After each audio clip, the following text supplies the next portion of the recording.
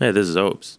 And this is Cha. And you're listening to Run the Play, the podcast that's sports, and more sports. That's right. Basketball and football mostly, but since we're in South Africa, if something happens in cricket or rugby, we'll talk about it. Cha, what do we have up first?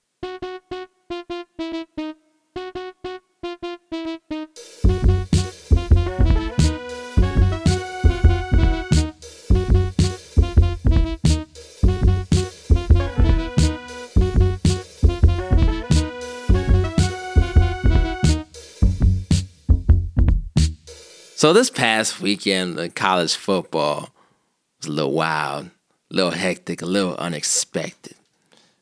Let's start first with Kansas State upsetting Oklahoma. Yeah, that was very much unexpected. This is very much, honestly, I don't think we even talked about that game last week because I thought... We just assumed they were going to win. Yeah, Oklahoma. I thought Oklahoma was just going to throw their helmets on the field, and Kansas State would roll over. Here's what I forgot. So Kansas State is not a great team. Let me pull up their record right quick. They're actually, surprisingly, Kansas State's 5-2. Here's what I forgot about Kansas State, though. They're coached by Chris Kleiman. Mm-hmm. You know who that is? No, I do not. Chris Kleiman was the coach at North Dakota State University. Oh, and Carson Wentz was there? Mm-hmm. Ah. Won, what was it, like 4 or 5 national championships in a row? The guy can coach really well. So, had I remembered, I wouldn't have picked Oklahoma to lose either way. But had I remembered that he was a coach, I would have been like, it's going to be closer than the experts think. Because, like I said, that guy can coach his ass off. And he's the type of coach that can get good players at Kansas State and can coach them up when they get there. Because if he could get good players to North Dakota State University in North Dakota, he can get players anywhere. So it should be interesting to see how he does, trying to follow Bill Snyder, the guy who built Kansas State. Like, literally, they were the worst program ever before Bill Snyder. Then he retired the first time. They got this guy, Ron Prince, who's like a head case. Literally, the team that he coaches now is in a mutiny against him. Then Bill Snyder had to come back. Bill Snyder was successful again. Then he retired because he's like 85. And then they hired Chris Kleiman, which I think was one of the best offseason hires people haven't talked about. And you see it, the proof is in the pudding. It was very surprising, but honestly, knowing who coaches Kansas State, it shouldn't have been as surprising as it was. To me, it was still surprising. That's unacceptable if you're Oklahoma. For your defense to allow 48 points. To give 48 points to Kansas State. Y'all didn't give up that many points to Texas. Well, we'll talk about how good Texas is or is not. But yeah, right now it's just Kansas. I don't think Kansas State should be 48 points good. No, it should have been it should have been like a 35-28 type win for Kansas State. If you would have guessed that they would have won, that's what you would have thought would have happened, not 48-41. Especially at one point, it was wasn't it like 48-23 at one point or something like that? It was 41-23. 41-23. Yeah. Oklahoma came back to just lose more respectably. Matter of fact, they came about 3 inches from recovering an onside kick and then going down and tying the game up and then winning it over. Yeah. Which, they deserve to lose that game. They did. You give 48 points, you deserve to lose. That atrocious defense. And inability to establish the run. So next game up, Ohio State smacked Wisconsin, man. They did, 38-7. 38. The thing that's funny to me, so Ohio State, as they always do, this is something you've pointed out on this podcast more than once. They get out to slow starts, almost seemingly like on purpose. It's like they're trying to gauge what you do as a defense, lull you into a false sense of security, and then normally in the second quarter, they just attack. Yep. Just unstoppable. They start going super fast on offense. Defense, Chase Young just starts wreaking havoc, looking like a young Reggie White. Yep. Just nothing you can do. This time, Wisconsin delayed the bleeding until the third quarter. At the end of one, it was 0-0. Both teams continuing their streaks of not allowing a single first quarter point this year, which is remarkable. Because think about how easy it is to give up like a big play, which results in a field goal or a touchdown. Neither team has done that. So kudos to them and their defenses. By the end of the second half, Ohio State seemed to have gotten it rolling. It was 10-0 going into the half. And Wisconsin opened up the second half with a touchdown on what has to be the best pass I've seen thrown this year by the Wisconsin quarterback. And you would have thought, wow, Wisconsin's back in the game. It's 10-7. And then Ohio State scored 28 points unanswered. And that was that on that. See, Ohio State is the best team in the nation. That's what the best team in the nation does. They just top to bottom, they're a juggernaut. They have an amazing quarterback who can pass the ball at an extremely high level. He honestly should be the first quarterback taken in the 2021 draft. And he also is extremely athletic on top of that. He's an incredible quarterback. On top of that, he has great weapons around him on offense. They have a great O-line that can wear you down. On the defensive side of the ball, they have possibly the best defensive prospect in the nation right now. Best overall prospect. Overall prospect, even. Chase Young. Yeah, he is amazing. Seriously. He's a beast. Unblockable. Yeah, it don't matter. You can double team and triple team. It don't matter, man. He's still around the edge before you. As soon as the ball snapped, like there was a play, Wisconsin had driven down. They just made a big play on third down. They gotten inside the Ohio State 25, and they snapped the ball on 1st and 10. And you would have thought that he was attached to the ball, because as soon as the ball snapped, he was up and past the right tackle. Matter of fact, the right tackle couldn't even get out of his stance. He was like falling, flailing, just like helplessly trying to prevent Chase Young going to the quarterback. He sacks the quarterback, strips the ball, and then Ohio State defender picks it up and returns about 30 more yards. And he did something I thought was really interesting. Normally, when you see somebody pick up a fumble or get an interception, all of a sudden all the defenders turn into like offensive linemen trying to create like a convoy so the guy can get to the end zone. He very clearly did not want to get right back on the field on defense. So he saw somebody he could have blocked, and he got out of the way so that guy could tackle the person with the ball. And I swear to God, that's why he did it. So he's like, I'm not trying to get back out here on defense. He let the offense do something so I can rest. You wild for that, Chase. But I get it. I get it, but you still wild for that? I mean, they was already up at least 31. Let your mans get a defensive touchdown. I mean, he wasn't going to score even if he had made that block. So let your mans get a defensive touchdown, Chase. You wild for that. I think if Chase had been the difference between him scoring and not scoring, he probably would have blocked him. But there was like 5 Wisconsin players in front of him already that he wasn't going to score. So Chase sound like Cristiano Ronaldo. He only celebrates when he makes a play. You know what I'm saying? But then anybody else does anything, he's just unimpressed. I see it. All right, Penn State smacks Michigan State. Though Michigan State had some chances to do some things, it's just uninspired football. That's like what it every is. Week. Yeah, but that's the thing, though. That's the difference between when you playing like you think you can win and playing like you think you're gonna lose. That's the difference. That's honestly the difference between Michigan State and University of Houston right now. Oh yeah, because I think both teams, in terms of like skill level right now, they're both kind of equal in terms of like how good the teams actually are. But Houston goes into every game thinking that they can win. There's a very inspired team. Like the defense believes that they can stop anybody.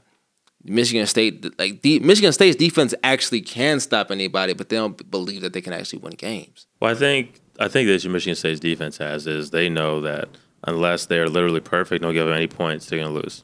Because the offense can't score. The offense scored 17 total points in the month of October. Yeah. They scored 10 against Ohio State, which honestly was the best game they've played all year. If they played the way they play against Ohio State every week, they'd be 7-1 right now. But they haven't, and they're not. They scored 0 against Wisconsin, and they just scored 7 against Penn State. Yeah. As you know, I'm a regular on the Michigan State Rivals board, and the way they looked on Saturday against Penn State had even some like the most diehard fans like, yo, this nigga's done. This nigga being Mark D'Antonio, the head coach for the past 13 years. He's taken them to heights that I didn't think were possible in the modern era for Michigan State. He had them between, 2010, 2015. They only won less than 11 games once. That was like a flukish 6-win season, which they followed with a 13-win season, 13-1. They went 6-7, I believe, and they followed that up. No, they went 7-5 in the regular season.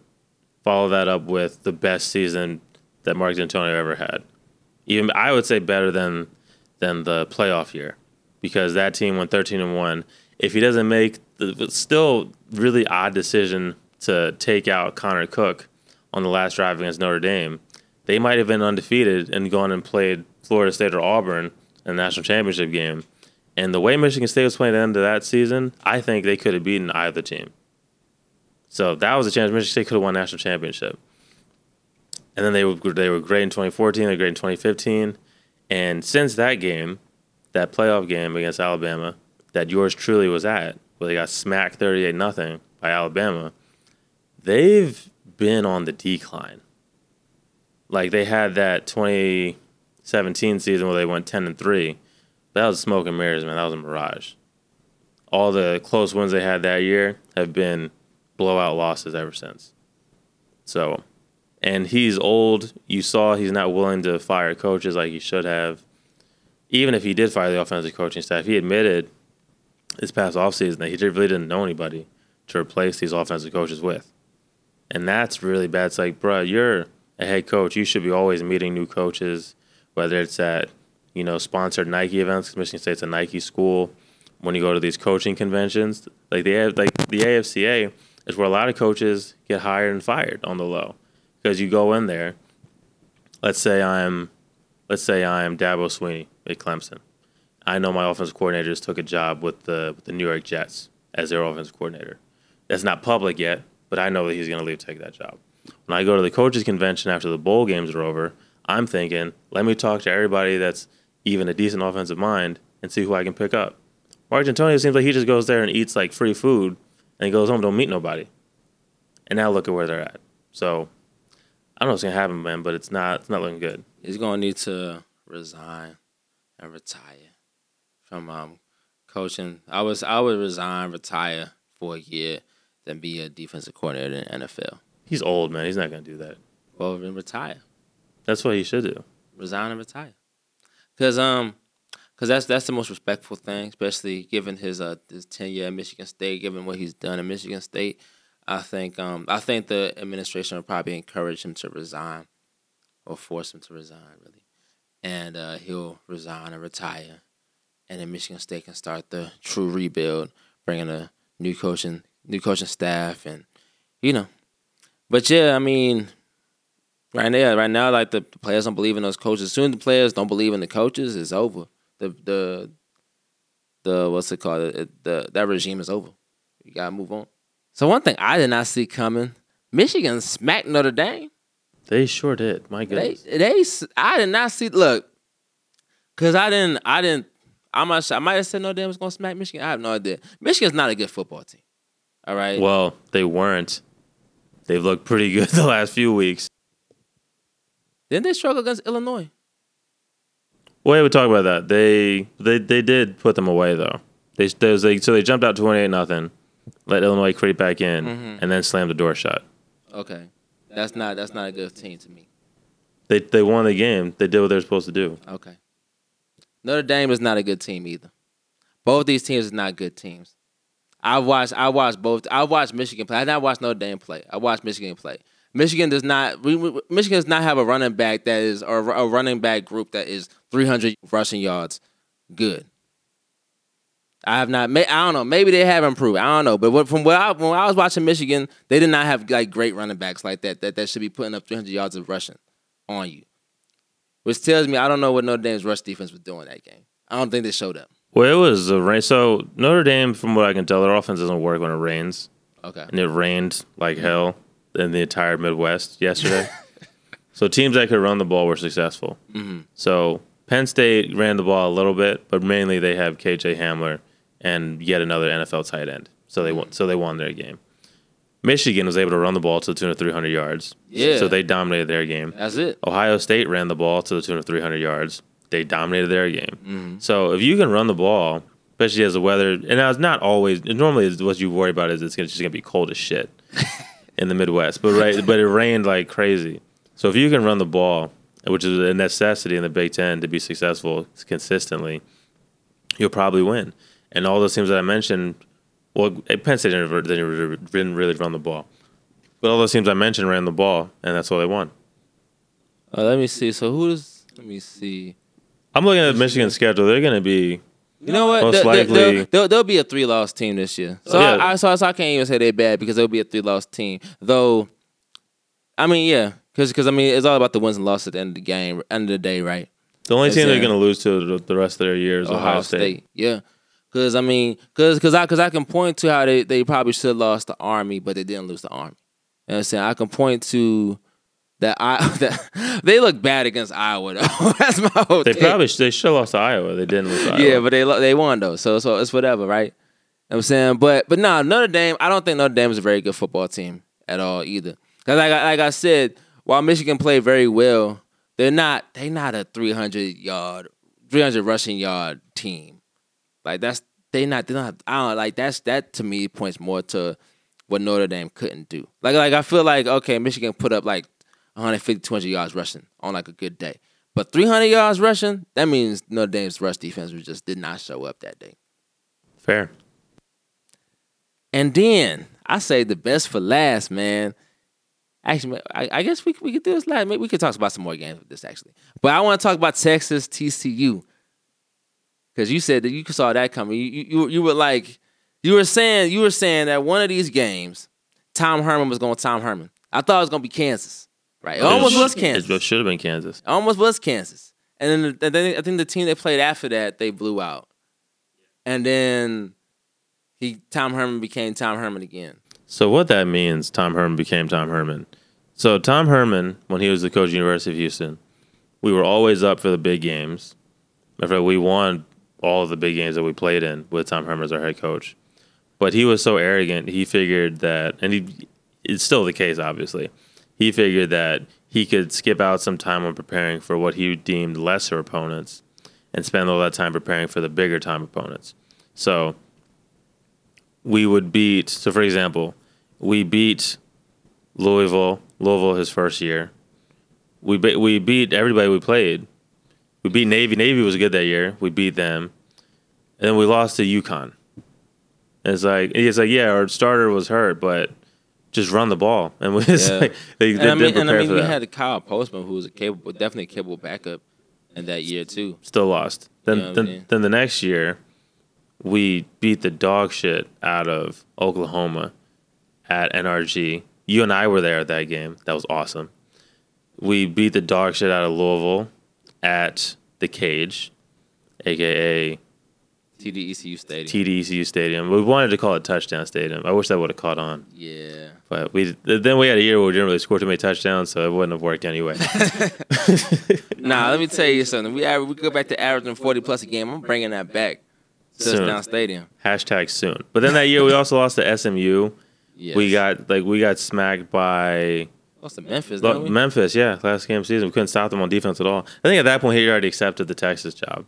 He did, but then he lied. Well, so he did behind closed doors. He lied to the players saying that he wasn't going nowhere. And the very next morning after the Memphis game, he announced that he was the coach of UT. And so, Matter of fact, we were in Austin when he did that. That was gross. yeah, it was like I know like Ed Oliver had a tweet about that he quickly deleted. I know there was several players who can confirm like all those stories, you know. So. Yeah, so we told y'all, Texas fans, we told y'all who he was.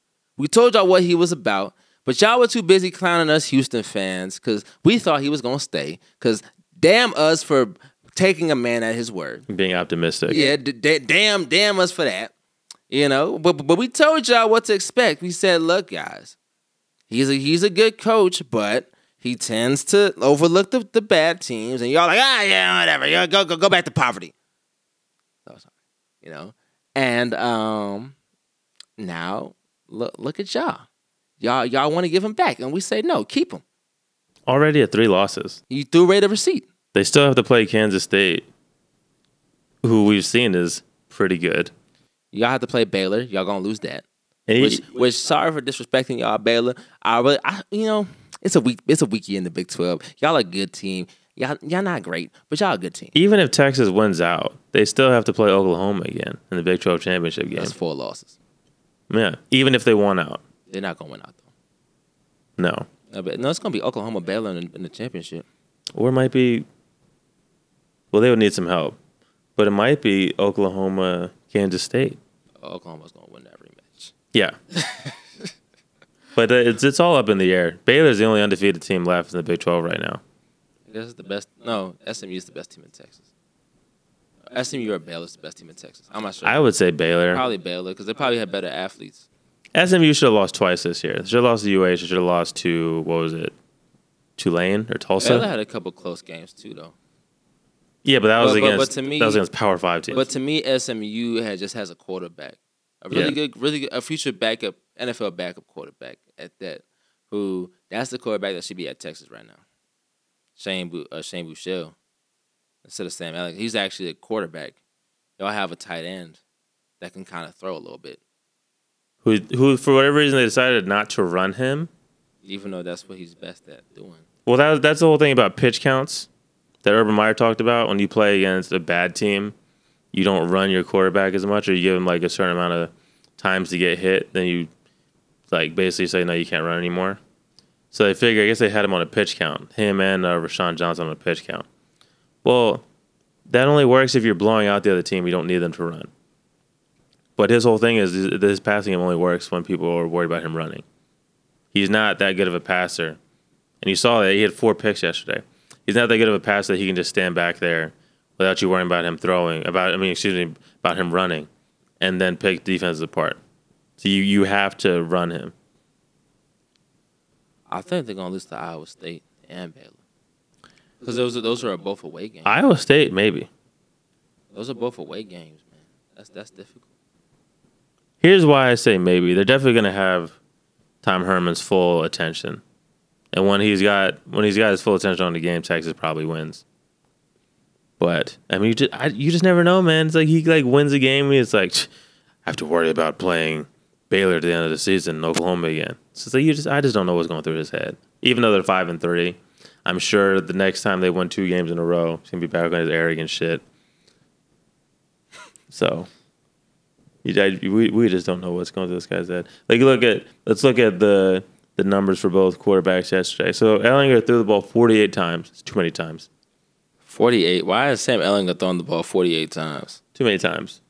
And then he only ran the ball 9 times. I'm not saying you need to have 20 carries, but like Max Duggan, the quarterback for TCU, had 13 carries. You need to at least have 13 carries. So he's getting you 5 yards a carry. To get him a couple carries. Or at least let him know, like, hey, you can run it if you have to. Meanwhile, Max Duggan, 19 of 27, 273 yards. So he was much better yesterday. I just don't know what they're doing over there. And then Texas has all these receivers, all these big, fast receivers that they can't seem to, like... I don't understand why they're not just... Even though Sam Ellinger is not a great passer, he's shown an ability to throw a pretty good deep ball. Just throw more of those. Are they getting open? Yeah. Like Devin Duvernay had 8 catches for 173 yards. Colin Johnson, 7 for 101. Wait, hold up. They had 200-yard receivers yesterday? Yeah. And how come they weren't scoring more points? That's what I'm saying. 4 picks. 4 picks, they do it. 3 when the game was still in doubt. The last one was like a 4th and 10 situation that... Oh, okay. Like, well, that's just a little wild then. These boys is out here actually making plays and y'all still just losing. Really, it's because Ellinger threw those 3 picks. I think if he doesn't turn the ball over 3 times, they probably still win. You can't give the other team extra possessions. My thing is this. If Texas loses again and they have a 4-loss season, then I would say the eyes of the fans, y'all should count the Kansas game as a loss as well. Because it'd be one thing if they had won out, including this TCU game, and it was a 2-loss team just only to LSU and Oklahoma, you can write off Kansas as a fluke. But when you lose to TCU, and I believe you're gonna lose to Baylor, then you're talking about 8-4 with giving up, what was it, a 50-48 game against Kansas? Was that the final score? Yeah, that just looks whack. That looks terrible. And yeah, so you gotta start looking, and then but they're not firing Tom Herman. That's the guy y'all wanted. Y'all ran Charlie Strong out of town to get Tom Herman. And you kind of got Tom Herman off of some shady stuff. Y'all were kind of doing backdoor deals and everything. Admittedly, Charlie had to go. I mean, yeah. Because he did lose to Kansas. I mean, Charlie had to go. I'm just saying, the way y'all treated Charlie From the while beginning, he was there, yeah. basically, it's the equivalent to how Rich Rod was treated at Michigan. It's similar, although I would say that Charlie's problems were more self-inflicted than Rich Rod's were. Charlie didn't have to run off half the team his first spring there. That was a mistake. He didn't have to change the offense every year. Like, bro, you're at Texas. You can recruit whoever you want. So whatever system you have, just be like, look, we got to get our guys in here. And just run that. Doesn't matter what system you run. You can get good enough players to make any system work at Texas. Truly. But yeah, man, he didn't have the support of the boosters from day one. And this dude does. Big time. Does. So they're gonna keep trying him out there. You know. At least next season. He'll get next season for sure. But like if they're not looking like a playoff team next year, he's in trouble. Hell, he's in trouble now. They've already had 3 losses, and they're looking at least one more because they got to play, like you said, they got to play Iowa State and Baylor back to back on the road. Yeah. In consecutive weeks. Don't even get like a bye in between. There's consecutive weeks. Both Saturday games. Which that's another reason why I want UH to join the Pac 14, 12, whatever. Because I'm tired of these Thursday games, man. I don't mind one a season. Like Friday and Saturday games. Let's keep it at that. Because Pac-12 plays like one Friday game a year, like each team does. But you guys be playing like mad Thursday games. I would love UH to be part of that Pac-12 at night business. Yes. Where freaky stuff happens in the game. Like imagine UH versus USC, right? Like top 5 ranked USC, UH like top 15 or something. Like we're like 9-2. People are like, oh, USC, they probably go to the playoff, and then like the game is like 11 p.m. Central, like Eastern time, and like you wake up, UH won 45-16 because they had like 5 picks to return for touchdowns or some shit. It's like how did that happen? Pac-12 after dark. I want UH to be part of that, part of the magic. That's what we all deserve. That's what we all want. Let's make it happen. But yeah. So speaking of the Pac-12, because the Pac-12 is actually playing some games at a decent hour, some big games at decent hours. The Oregon beat Washington State. That was a thriller. Yeah. That was a thriller. Oregon. So Washington State had gone down and scored a touchdown, take the lead.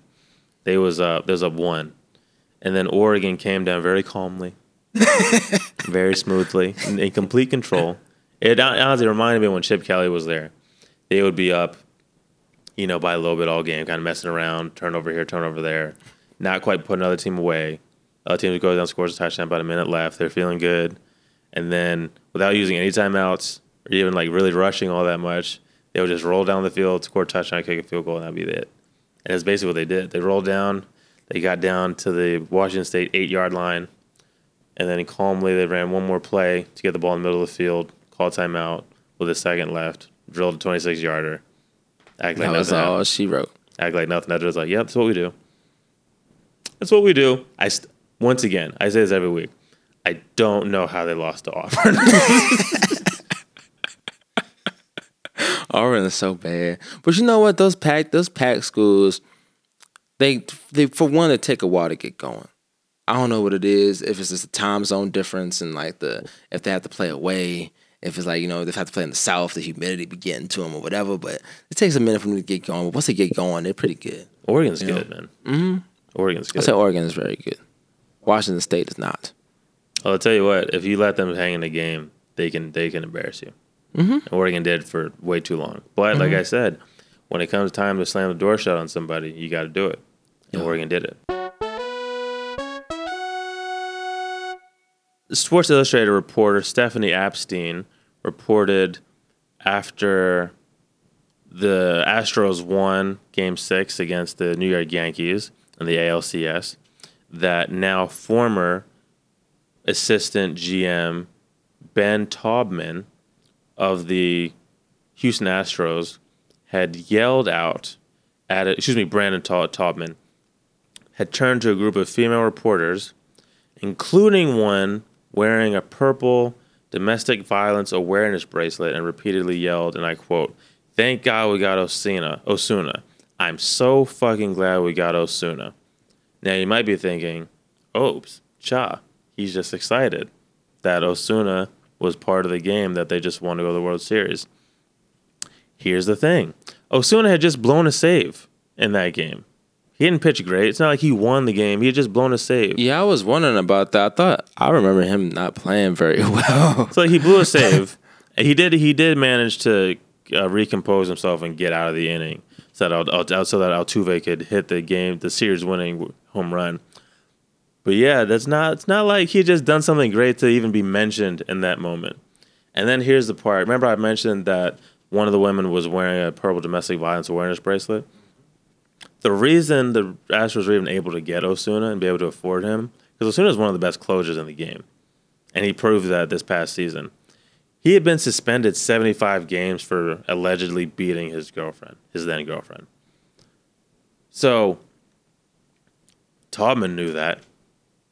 Those three female reporters at the game knew that. And Brandon Taubman absolutely knew that. So for him to yell that, antagonizing those women, highly inappropriate. And Stephanie Epstein from Sports Illustrated reported that, as she should have done. That's her job, is to report the things that happen in these clubhouses. What did the Astros do? Not only did they deny her report, they implied that she made it up. Even though there were besides female reporters, there were multiple witnesses that said, no, that's exactly what Brandon did. He did exactly what is alleged in this article. So then they said the story was misleading and completely irresponsible without having investigated the incident. They did an investigation, found out that Stephanie Epstein was telling the truth, and then issued what I felt was a half-hearted apology. So the owner of the team, Jim Crane, that's his name, right? Jim Crane?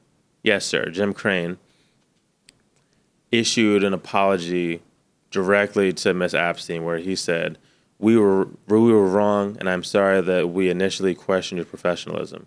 We retract that statement, and I assure you that the Houston Astros will learn from this experience. Brandon Taubman was also fired this past week from the Astros, as he should have been. That was ridiculous to make that type of comment in that situation. I bet you Osuna pissed off too. He's like, man, why are you making it hot, man? Yeah, they just forgot all about that zone. Nobody was even talking about me, bro. Plus, he served his time. Why are you there's no reason to bring that. It was weird, in my opinion, kind of, that the Astros signed him in the first place. Mm-hmm. Like I said, he did his time. He apparently went to counseling or something like that. He's been doing stuff to, try to make amends for you can't forgive the incident. That's a terrible thing that he did. Mm-hmm. But apparently he's been doing some of the work to get back in people's good graces. And like you said, he's been keeping a low profile. Nobody's been talking about him outside of his baseball. And then the assistant GM does this dumb shit. Like, what the fuck are you doing? And then to go to these three female reporters, one of whom is very visibly wearing a bracelet talking about domestic violence awareness. Hold on. Repeat that. 3 female what? Reporters. Reporters. I'm in a hotel room. I can't get as excited as I want to. So people who are going to talk about this. You dumb mother, stupid ass. He deserves to get fired just for that alone. He deserves to get fired because he's stupid. Yeah, he's stupid. Why was he the assistant GM? Why was he the assistant GM? I mean, yeah. Why? You know what? Nepotism is a mother. All right. Here's another thing. So you heard me say that Jim Crane in his letter said that they retract the statement. So Stephanie Epstein went to the GM of the Astros, I believe his name is John Luno, and asked him if they would retract their statement saying that she made up the story. And he refused to commit to doing that.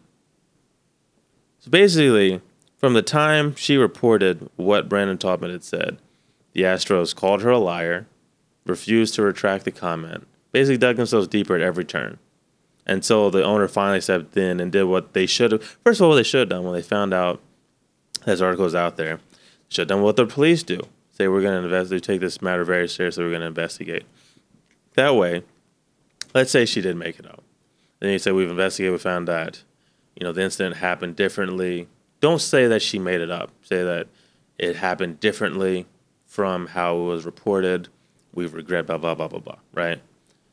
Or you find out like what happened, he did make these comments directly towards these female reporters, as was stated in the reporting.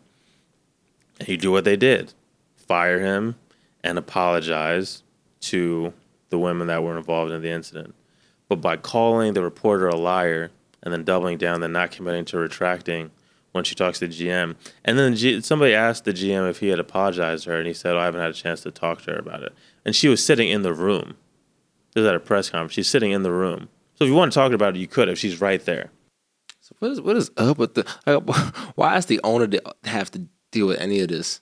That's my whole thing. The ownership. Everybody else is messing up. Like all they had to do is be like, "We're gonna investigate." I guarantee the owner was livid. I can picture because I've seen all those movies with the rich white dude is having to yell at like other white dudes, like sitting at his because they're desk. embarrassing him. Yeah, like I can see it. He's like, "I'll fix it." And he did. The letter he issued out is what they should have done at the very beginning. Just be like, we're going to investigate. Because if they just said, we take these claims very seriously, we're going to investigate, you don't even have to apologize to anybody. Just like, you didn't have to make the report of the story at all. It's like why? Like, man, he must be pissed. Like, because the thing is about this is like, if the Astros were not in the World Series, the Astros were trash, the GM would have gotten fired too. Because as soon as the owner has to step in and start doing stuff, the owner is firing people. Because he's like, I should be chilling on the beach right now. Why am I having to come in and do y'all's job for you? You know what I'm saying? Like, so lucky. Honestly, the GM still has his job. He's too good at being a GM. Exactly. He's obviously terrible at the PR part of it, but he is amazing at getting the right baseball players on this team. So, hell, he survives to GM another day. So now we have an NFL check-in, and it looks like San Francisco is smacking the Kyle Allen-led Panthers. What do you make of that?